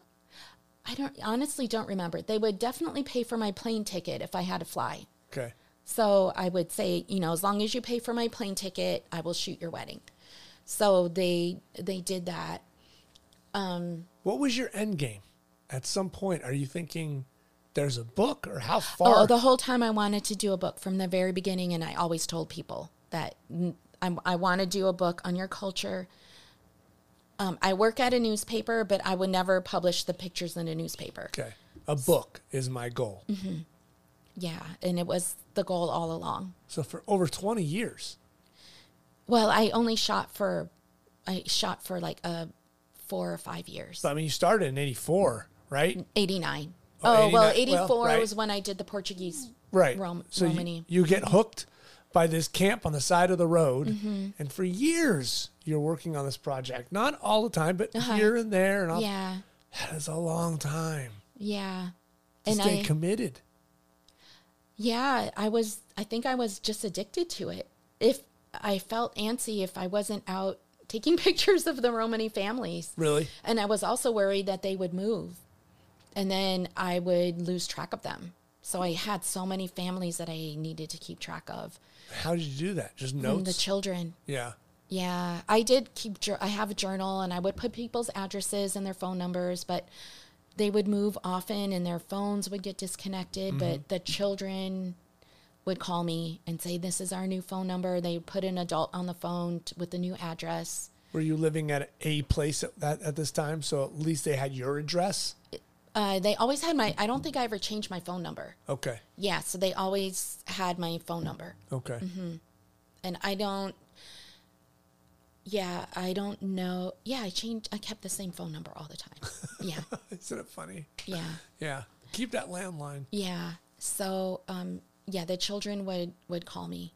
And even after I stopped, and I lost track of the families in 2003, one of the children who was now, it's about 10 years later, showed up at my house and said, Christina, this is Nick.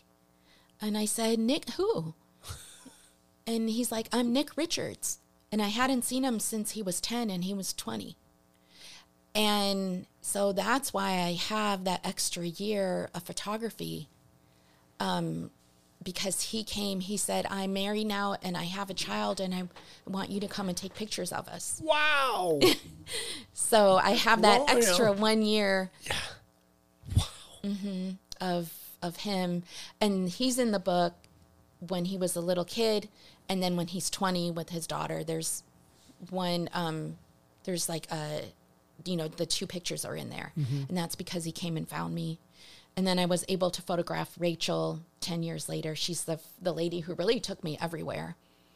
Jeez. And always stood up for me whenever people would say, no pictures.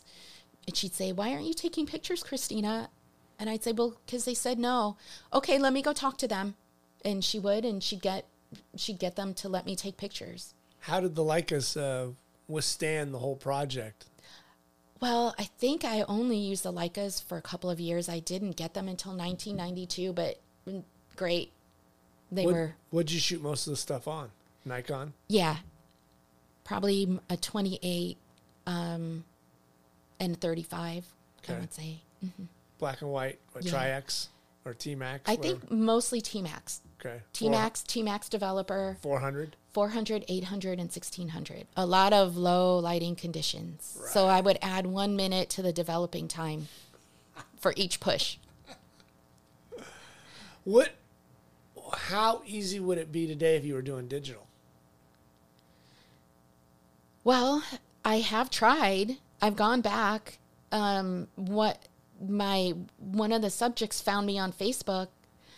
Yes, in 2020, and he said he was in the bathroom, and he said he'd been trying to find me for years, and he was sitting in the bathroom, and his whole family heard him scream because he was trying to remember my name, and he knew that my last name was similar to a country, because I had told him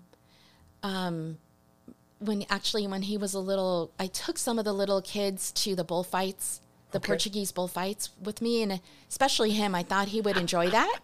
So I took him to the Portuguese bullfights, and I remember sitting there with him, and I said, if you ever lose track of me, and just remember my name is Christina, and it's like the country Salvador.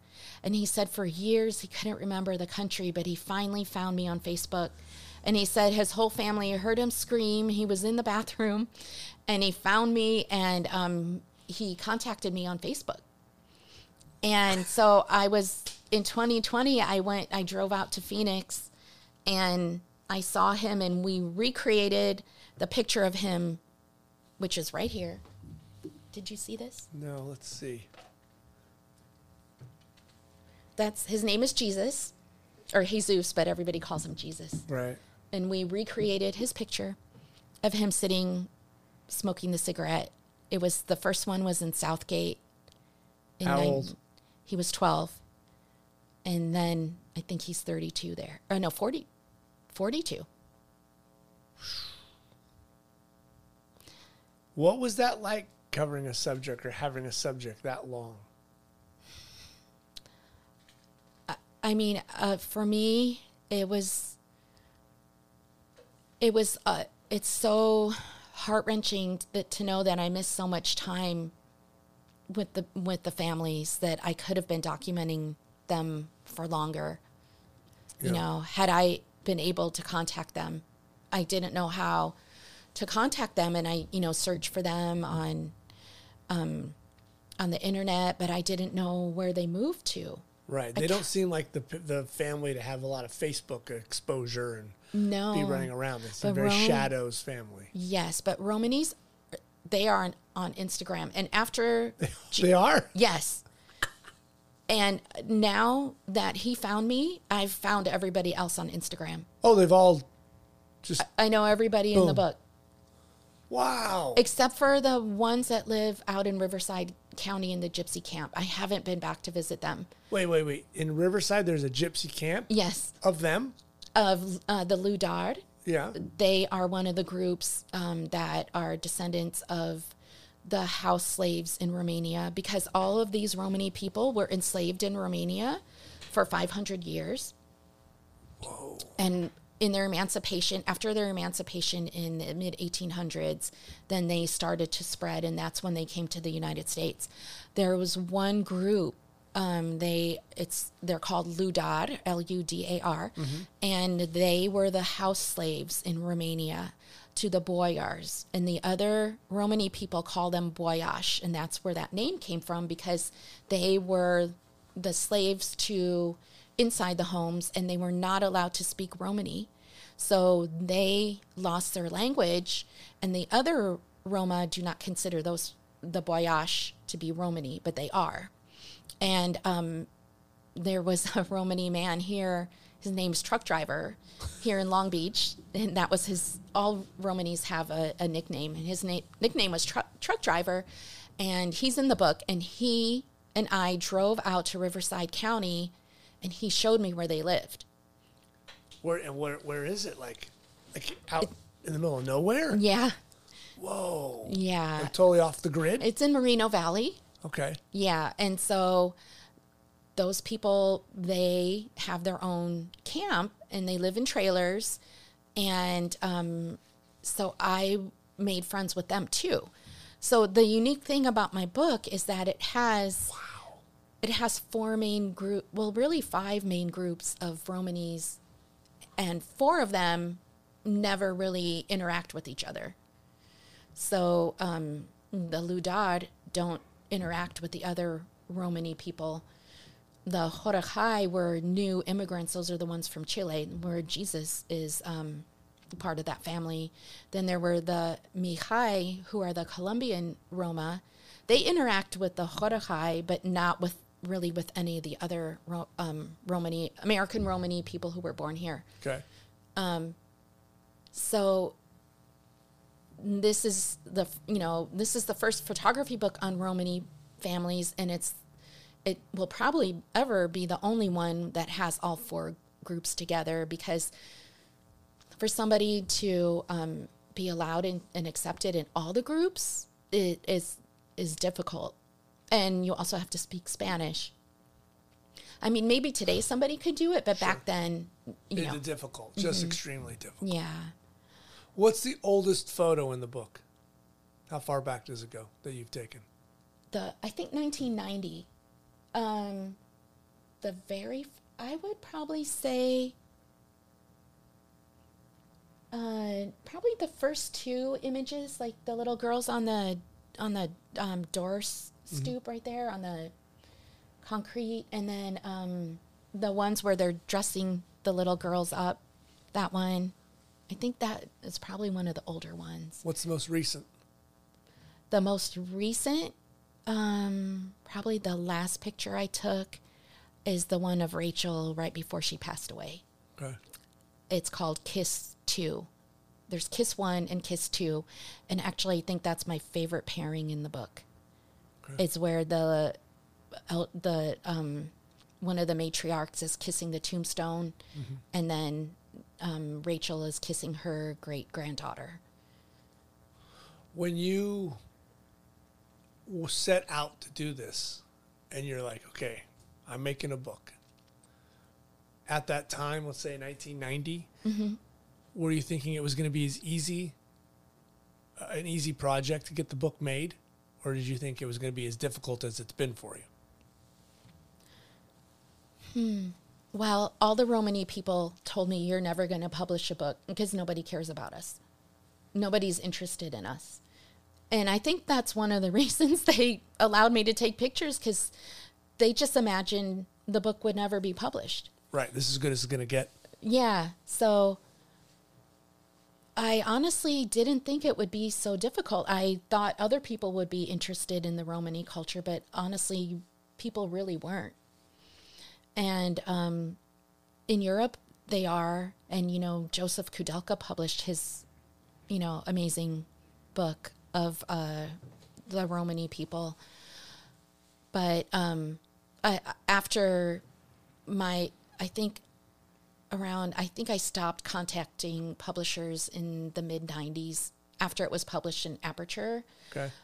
I just stopped because, I did actually have one publisher who agreed to publish the book, but they didn't want to do it as a photography book. They wanted to put text through it and through the images, and I didn't want that. Okay. So I had been designing the book all along. Really? You? It's right. Yeah, it's right there. That's the book I would take to show the Romani people. I would bring a book with me. This is how it's going to look.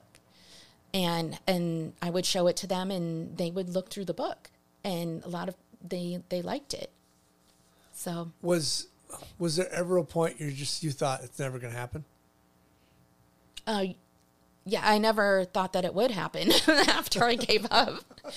And it wasn't until COVID, and I was doing another little book for some of the students that I work with, and I created a little book on the pandemic, and this is why we're studying at home, and it was also for parents on how to help their children.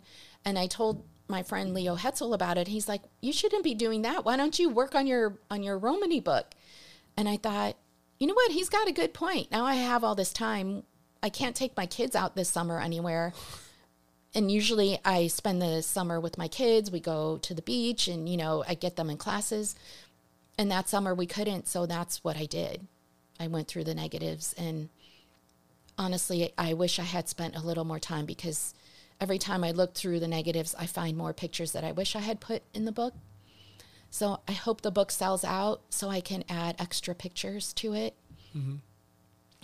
What's the best photo you took in that book? The one you're like, that's it. That one's gold. Well, I would say that it's the belt picture. Okay. That one right there. Yeah. Because I think, and I maybe to a lot of people, I have watched people look through the book and they kind of just skip through that one. They don't really look at it closely, but I think every picture in the book. You think they missed the loop? Yeah. And they missed the little girl's eyes, because her eyes are looking up and you can see the white of her eyes. And then the loop there, the belt. Walk me through that process. What were you thinking when you're taking that and the moment's happening and the discipline and all that? Because you're a fly on a wall. Yeah, and I was literally a fly on the wall. I was sitting on the ground with just holding my camera.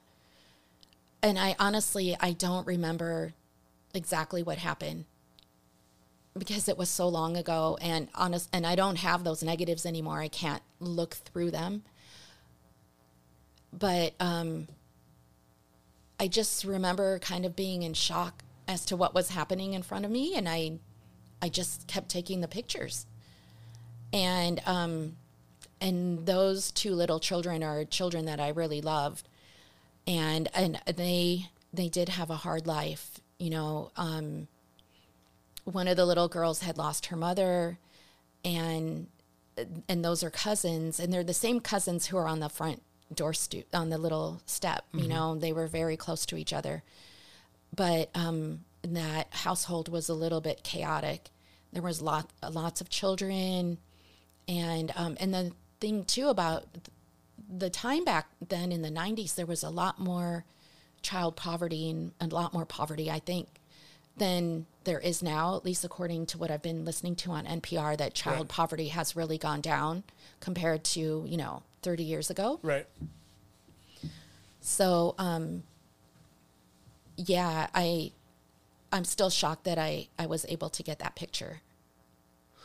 What, do you think it was a little easier, I guess, maybe for you at that point because you're not a mother, you're still very young, and you're looking at it from those eyes? And how would you react today as a mom? Yes, definitely. I probably wouldn't have taken the picture now that I'm a mom, I would have stopped whatever was happening. And so that does put me in a difficult situation now if I ever do go back and start taking more pictures of Romani, families, which I have started. And I think the Romani families are much better off now. I remember when Obamacare was passed, and I had already lost track of the Romani families, but I felt a sigh of relief thinking, oh, the Romani families are going to have health care now. The dads are going to have health care. Only the moms and the children had health insurance, but nobody else had health insurance. So I think in general, their situation is better. And the family atmosphere is better. They still do have a lot of suffering. And I think it goes back to their history of persecution and slavery. Right. So, but would it be easier for you or more difficult? Oh, it would be more difficult. So how do you take that mom hat off and keep that photojournalism document hat on? Right? Because your heart starts pounding and your mom blood. I mean, my throat's already I'm already feeling choked up. Right. Your mom blood starts boiling because it's so funny how we're different. I am totally different pre-parent to post-parent. Mm-hmm. I never used to cry before I had kids. Now, they'll say something and I'm like, oh, boy, I'm melted butter. Well, I really do believe in child advocacy, and I feel that children are the last group who don't have rights, and that's why I feel that this picture is so important. The United States allows corporal punishment in the homes in every single state. 21, I think it's about 21 states still allow corporal punishment in the schools. And I feel that they're really, in Europe, it's not like that. There's no corporal punishment allowed in any of the EU countries, neither in the home nor in the schools. So I feel that this picture speaks for that, and it allows for us to have a discussion about that. And I think it can help the U.S. see what children still go through in the homes, because I'm sure there are plenty of children who still suffer in this way. And hopefully that we can get some of the laws changed. Right. But do you still take that picture today as mom? Yes, for that reason. Mm-hmm. Yeah. Because I believe in advocating for children. And yes, I would. Right. Mm-hmm. It's the hard thing. I always tell people, I'd rather take a picture and never get seen than never take that picture and then whatever came of it, nothing changed. Yeah. It's a hard hat to wear. It's tough. Yeah. Like, today, let's say the PT still exists in the form it did in 1990 and you're still working there and you get this assignment. What does this first photo assignment look like? Right? Leo says, I got this group. Like, how do you shoot this differently today? As a much more mature woman than that bubbly-eyed young girl running around like, drop me off at the side of the road. I'm going to shoot these people. What are they doing? I would, honestly, I wouldn't change it. It's so ingrained in me, the way that I shoot it. I would still do the same thing. Were you very fly on the wall, back to the wall, kind of observe, bring your camera up, snap, wait, snap? How did you go about getting into your subject's world? I couldn't really be a fly on the wall because the children, as soon as they saw me, they would all run to me and jump on me and hug me. And then the grandparents would yell at them, don't hang on the gaji, get off the gaji. And gaji meant what? It meant a non-Romani lady. So get off the gaji. Stop hanging on her. Stop hugging her. Yeah. But she's got cooties and a camera. But I couldn't, because they were such amazing children, and they were so loving. It was hard not to. Right. Yeah. No, I think I was not a complete fly on the wall. Okay. Was there a photo you wish you had in the book that didn't happen? Yes. What is it? Well, that was quick. The Romani people never let me take pictures at a funeral. Oh. Because it's forbidden. Romani people have, and outsiders don't understand, they have very strict rules. They have rules about cooking. They have rules about the body. They have a lot of superstitious rules. They are not a free culture like what we expect them to be. Right. So, for example, the top part of your body and the bottom part of your body, like your clothes, they never get mixed. So the women's, the tops of your clothing don't get washed with the bottoms. Really? Yes. And the men and women's clothing don't get washed together. Who comes up with these rules? I think they are left over from India, from some of their cultural rules. Okay. Mm-hmm. And the foods too. God, that makes laundry a lot more difficult. Yes, and washing. They always have a wash pan in their sink. They don't touch any of the dishes to the sink. If a fork falls on the floor, it gets thrown away. Thrown away? Yes. So they have they have arranged marriages. They don't have dating. They have a dowry for the bride. So it's a very traditional, in this day and age. Very traditional culture. For a woman, right? When you started this, you were not married, no kids. Was that world just like mind blowing to you? To be like, you're arranging a marriage? Your pants can't touch his pants? Yes, and men and women cannot talk to each other unless they're family members or it's a husband and wife, but you cannot talk to another man. So it's a very segregated culture. Like literally zero communication outside of your immediate family. Mm-hmm. Yes, and with the outside world, it's even less. Was your mind blown? I think the one thing that really I had a hard time grasping was that most of the people couldn't read or write. And for me, that was very difficult to understand, that they were not putting their children in school, that they didn't go to school, that most people could barely print their names. And that was a hard thing for me to understand. Wow. Mm-hmm. That is nuts. Mm-hmm. Yeah, I knew in Portugal, I knew that I remember my grandmother telling me she wasn't allowed to learn how to read and write, but she did somehow. She did go to school for a while, and she would read with a lamp. And I know there was a lot of illiteracy in Portugal too, so I wasn't so, I understood that there were illiterate people in the world, but I had no idea they existed here in the U.S. Yeah, the extent, these people, these foreigners, just trapped in this weird world. But that's their culture. That's their, And it still is like that. And a lot of people didn't know their birthdays. Like my friend Gladys, who I go and visit in Phoenix, she doesn't know when she was born. And she had an arranged marriage. She left Chile. They took her to Mexico when she was 15. They arranged her marriage. Her parents left back to Chile, and she never saw them again. And then somehow she crossed the border to the U.S.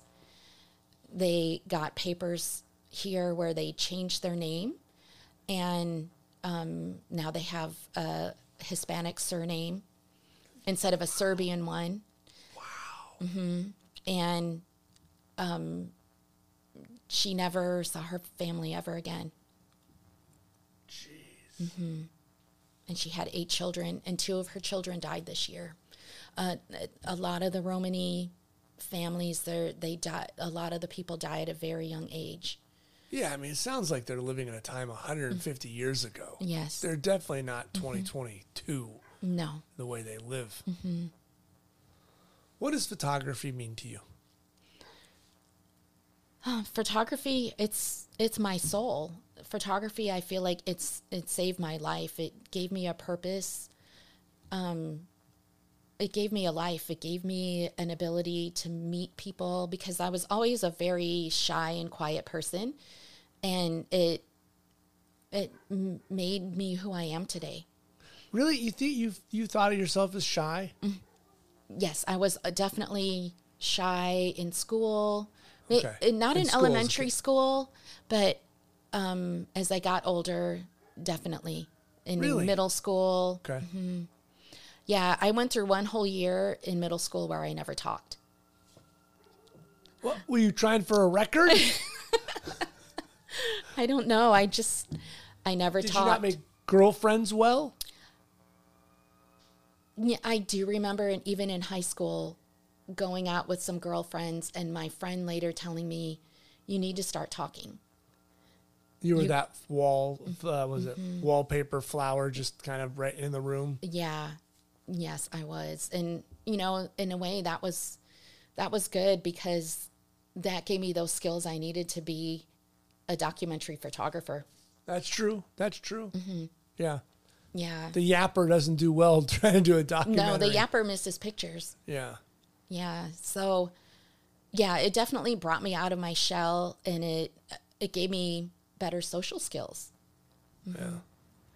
Yeah, and, my parents got divorced when I was 15, so when my mom moved to New York and my dad stayed in St. Louis, I didn't have really anywhere to live. So if I wasn't a photojournalist, I mean, that was part of my drive, was to, survive and have a place to live. So, so it definitely, I have this book right here. It says, "Your art will save your life," and your art will save your life. Right. If your life needs to be saved. Yeah, if it needs to be saved. Let's crack open the book real quick. Let's take a look. Well, show me, what was the process? Like, how grueling was this? Was this like giving birth? You've done that a couple of times, right? So, I mean, like a book like this, is it, did you think it was going to be as difficult as it was when you started a couple years ago? The actual making the process, book. Yes. The layout, the design, the text, the printing, make sure it's right. Like, there's so many things that can. Yeah. Well, I had originally designed the book back like in 1996. Okay. So I had originally 63 pictures. And then I started going through more pictures, and because I felt like maybe the book was a little bit too dark, and I wanted to add photos that also showed the brightness of Personality, Romany yeah, life. right. So That's sometimes what we easily start to do is try to always, not always, but show the difficult struggle. Mm-hmm. And then you're like, good God, everybody's just miserable. yes. And that's not who they are. No. It's just we kind of get drawn to it. Yes, because those pictures have a lot of impact. Yeah. Right. So I wanted to make the book more well-rounded, and so I started to go through my film, and then I started printing pictures. I scanned them first I had to buy a film scanner. First of all, I had none of the tools that I needed. So I bought a film scanner. So your skill set got a little better building Oh this my book. gosh. Yes, definitely. Some Now, new tools in the tool belt for you. anyone who needs help with a book, I can help them.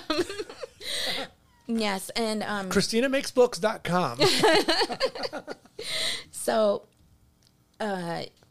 yes, I started printing in the darkroom. The city made me tear down the darkroom that was in the garage when we moved our washer and dryer out to the garage from the house. So I no longer had a darkroom. The city make you? Yes, they did.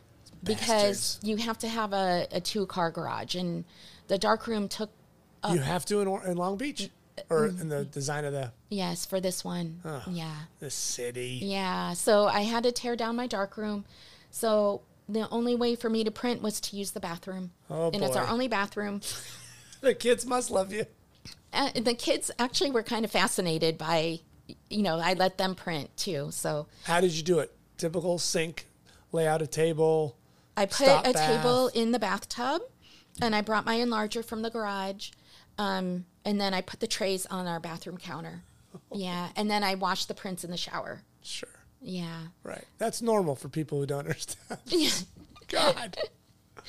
And yeah, I had all my trays and everything. So yeah, I ordered most of the stuff from Amazon, or either I went to Terry's Camera. Not Terry's Camera. What's it called? You're dating. Tuttle. Yeah. Tuttle Camera. Yeah. And I got supplies there. But it took a little while to get back into printing. I started to notice everything was drying dark, but that's okay because when you scan it, you can lighten it. So it was not so bad. The writing was very difficult. I had to do a lot of research. I couldn't remember a lot of what happened, and I had to go through my journals. And then I was, Thank God you kept them. yes, I had 3 years of journals. I contacted a lot of the Romany families now that I was back in touch with them, and they helped me remember things too, because the children remembered things that I didn't. Okay. And then they also helped me with some of the traditions that I get mixed up. So Why the shape? Why this shape book? Instead of a square or a bigger, smaller. I don't like square books for some reason. Okay. I don't know why. I just don't. I wanted the book to be bigger. Okay.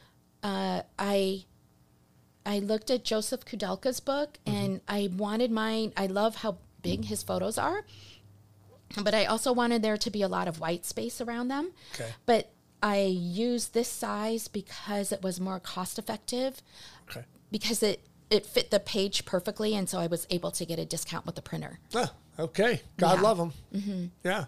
So I paired the pictures with my friend Beatrice de Gea. She helped me, but a lot of the pictures had been paired a long time ago. But she helped me with the sequencing. And Was that a lot of work for you? it was, I had the pictures on this table for months, and after a while, I just kind of got lost. I really wanted it to be an introduction to the Romany people, and then I wanted it to be from birth to death. Okay. But by doing that, I left a lot of the good pictures out to the end, and I didn't, and so that didn't flow. So Beatrice helped me with that, having some of the more dramatic pictures at the front. Right. Was it hard doing the work at home, or if you had an office, you could separate, like, oh, I'm done with doing the dishes. I'll go take a look at the book. Where if you're in an office, you can put things up on the wall. You can look at it. You don't have to worry about the kids or the dogs Yeah. getting on stuff. And you had your space for the project. It would have been easier, yes, if I had space, not necessarily in an office, but if I had more space, because I had this table here and I set out the little miniature pictures that I had, but having to set up the darkroom Right. over and over every time I wanted to use it, that was difficult. And yes, if I could have hung the pictures up and looked at them, that would have been a lot easier. So I recommend having your own space, like Right. what you said. Yeah. But I enjoyed having them at home because I could wake up in the middle of the night if I had an idea and I could move things around.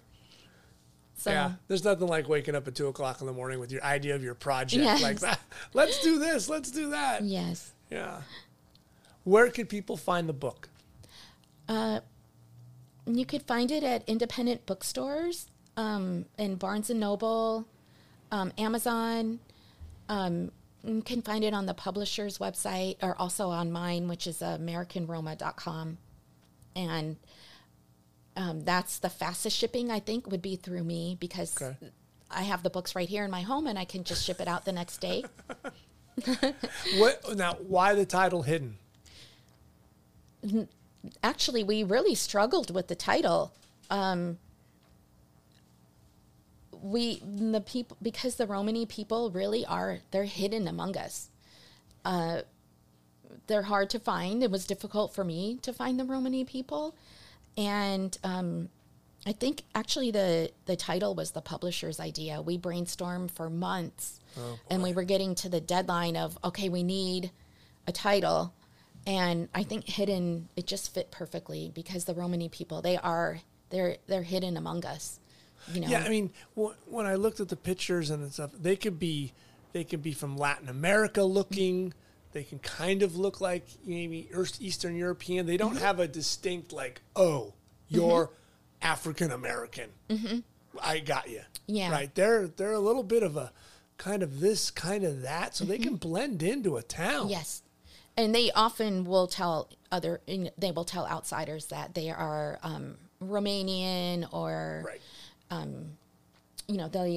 they'll keep it Turkish, simple. Right. yeah, Armenian, they Yeah. will, because they really are from all of those areas, and they're a blend of, they have picked up cultural ideas and cultural traditions from other countries, and such as kissing the tombstone. I think Wally told me that the only time he's ever seen that was in Serbia. And the lady who is kissing the tombstone, her family is from Serbia. Okay. So they have a lot of traditions that are from Eastern Europe. Yeah, I mean, they've those things kind of follow along through the cultures. Yeah, Would you do it over again? definitely. What would you do different? Because it's like giving birth. This is your, It's my grandchild. yeah, it's your grandchild. You mean taking the pictures over again, Yeah, or the doing whole book? process. Of course, it was always my life dream to publish a book, and I have so many books here inside this little cabinet, one from each city. So I've been practicing along the way, and I definitely want to sell out this edition so that I can go through my negatives and find other pictures and replace some of the pictures in the book. And I would love to follow the Romani people. I've already started. It's very difficult because they live out of state. So, I have to drive 7 hours to Phoenix. And I've done that twice. And also they are on their own time schedule. So I have made appointments here in the LA area to go and photograph some of the families, but things always happen at the last minute and they'll have to go and see a sick relative, or they have something yes, always with large families. And I understand now, being a parent, your priorities are not the photographer who wants to take your picture. Right. It's your family. So Yeah. Well, when you started this, you were a young girl and you could be like, oh, I could be there at any time of the day. yes. Now you're like, I've got commitments too. Yes. Yeah. So it's more, it's I a lot got more kids difficult. in school. Oh, God. Yeah. So, Are you happy with it? yeah, I'm really happy with how it turned out. Yeah. That's good. I mean, in the end, that's what you want. Yeah. You want a good product. You want people to be exposed to this, beautiful culture, and enlighten people. And it is such an undertaking. God love you for doing it. I mean, Yeah. did you think it was going to be as big as undertaking as it was? I mean, No, I knew the writing was really difficult. yeah. And That professor was right. Writing is a bear. Yes. And the publisher, she really helped me with the writing. I knew that I wanted to have a history of the Romani people in the book because I wanted people to understand what they have been through throughout history. And I wanted to talk about the different nations and where they came from. And I wanted to have a little bit of my story, how I found them. And That photo of you with the camera is adorable. That's how I remember you. Like, right? That's when I first met you. That's who you were. This big blue-eyed, great smile, youthfully, right right there, here. youthfully photographer, right? Running around just Yeah. like, I'll shoot anything. I'll rappel off a building. I'll climb up a battleship. yeah, and I probably still would, but I do have my husband to remind me. The back. Don't hurt the back. So, yeah, I think there's just something about photojournalists that make us different from everybody else. And Yeah, we talked about that before we hit record. Like, Yeah. we're a different breed. And, I think when I was about 14, we went, my family, my mom and dad and my brother and sister went to Paris, and we went to a museum, and they had the pictures of the Holocaust. And I remember being the only person in my family who could look at those pictures. And I think that was a turning point for me because I realized that if there hadn't been anyone there to take those pictures, there would be no proof that the Holocaust, well, there would be stories that the Holocaust existed, but there wouldn't be any visual documentation. Right? And so in doing this project, I always kept that in mind that, whatever, there needs to be documentation of the Romani people. And especially at that time, I felt like I was an anthropologist documenting a culture. And I was so fascinated, and I felt so privileged to have that opportunity to do that. And photography is so important because it preserves history, and it reminds us of how society changes, and it documents that. So Did photography change you? and I wouldn't be who I am without photography, because photography and me were the same thing. It's hard to explain, but photography is really who I am. It's like who I am as my soul, who I really am is in the pictures. And I don't know if that makes sense, but what you see, like just my outside, that's not really who I am. I think I'm a much deeper person than what I project, and I think you can only see that through my images. Yeah, well, they're beautiful. Oh, thank you. It's a beautiful book. I'm glad I'm going to have one. It's a beautiful lifelong project that you've done and put together. And how many times has projects like this been placed in front of somebody and they didn't follow through? They just saw somebody and well, maybe I'll reach back out to them later. Yeah. But something drew you in, young lady, and you're like, I'm hooked. Yeah. I love this culture. Let me Yeah. know more. Yeah, and I really did fall in love with the people because they're amazing, resilient people. They have an amazing sense of humor. They're so strong, and the children. And what I loved is that they included the children in all aspects of their life. And I think, what if we did that today? If everywhere you went, it was okay to take your children. You go to a wedding, it's assumed that your children are going. You bring the playpen. The children will feel so much more included in life, and they are part of the culture, and they don't have to stay home with the babysitter. Right. And the Romani people taught me that. And so I always brought my kids everywhere. My kids went to work with me. I'd bring chairs for them. If I had a photo shoot, I'd bring stuff for them to do, and they'd sit in the chairs. And I'd give them their own little cameras. And I learned that from the Romani people. And I think that part of the failings of our culture now is that children and young adults experience a lot of loneliness, and that's from not being included in everything. And the Romani people include their children as part of their culture wherever they go, and the children learn from a young age how to self-advocate, how to negotiate, how to have their own voice, how to speak up for themselves. So, right. No, it's big. It's big. Yeah. Especially having your kids around. It makes a difference. Yeah, exposes them to some wonderful things. Yeah. And keeping them just put off to the side and not, with a babysitter and missing out on events or family things, it doesn't do them any good. No. And they miss on opportunities to grow socially and to learn. So. Yeah.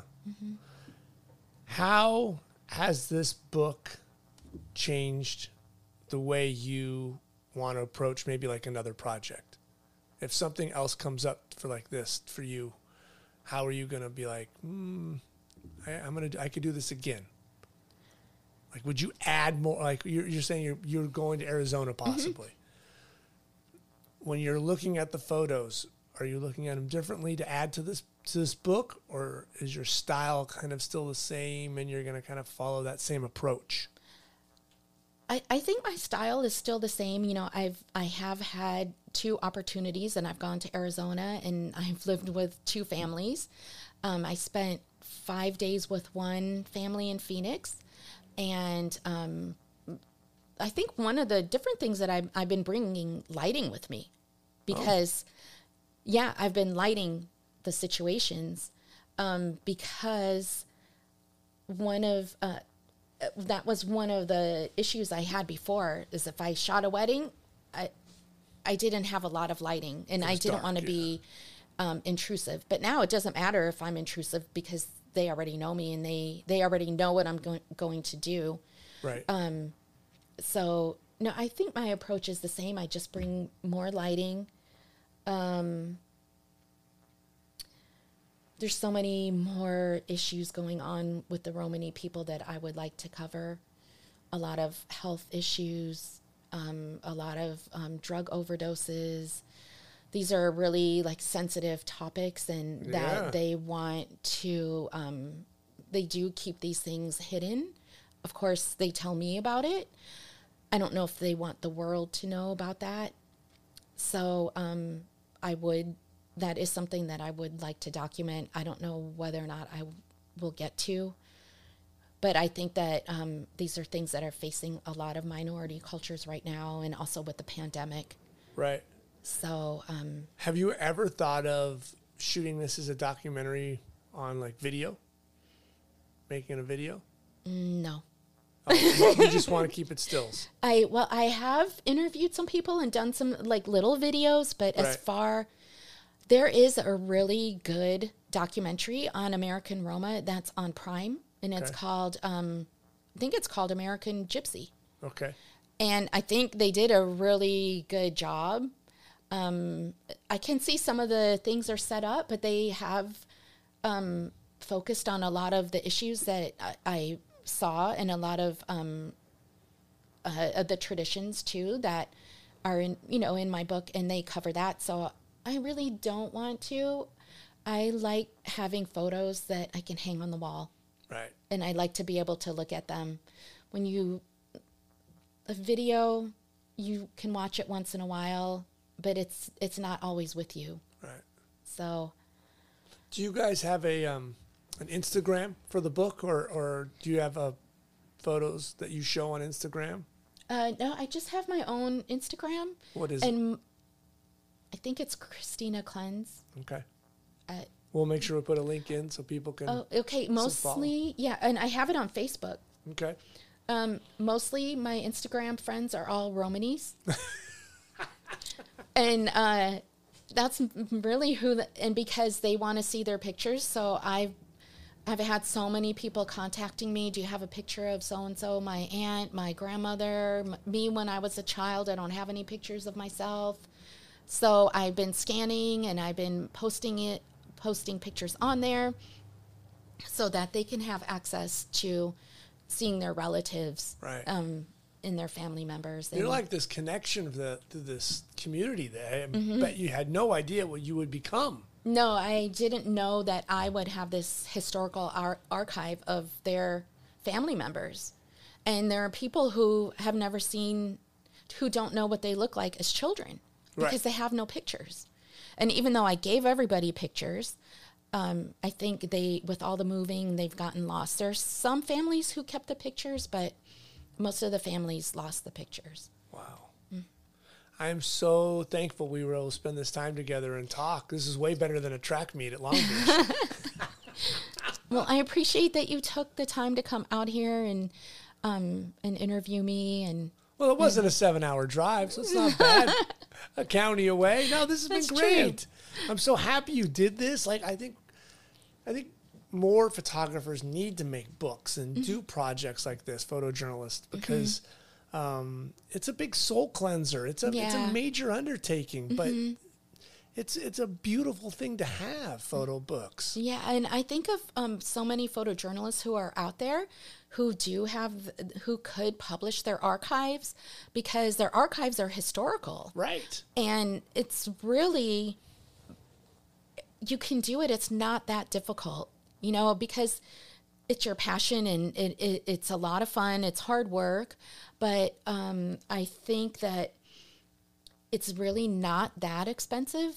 You can have a hybrid publisher and the publisher could pay for part of it and you can pay for part, or you could pay for all of it yourself. Right. But, and I got to go to Italy. I chose the printer, and I got to watch the whole thing happen. Right. So, well, I bet if I talked to the men in your life and I asked about the bathroom being occupied by a dark room, they might disagree with something. Yes, they didn't. They did not like the smell.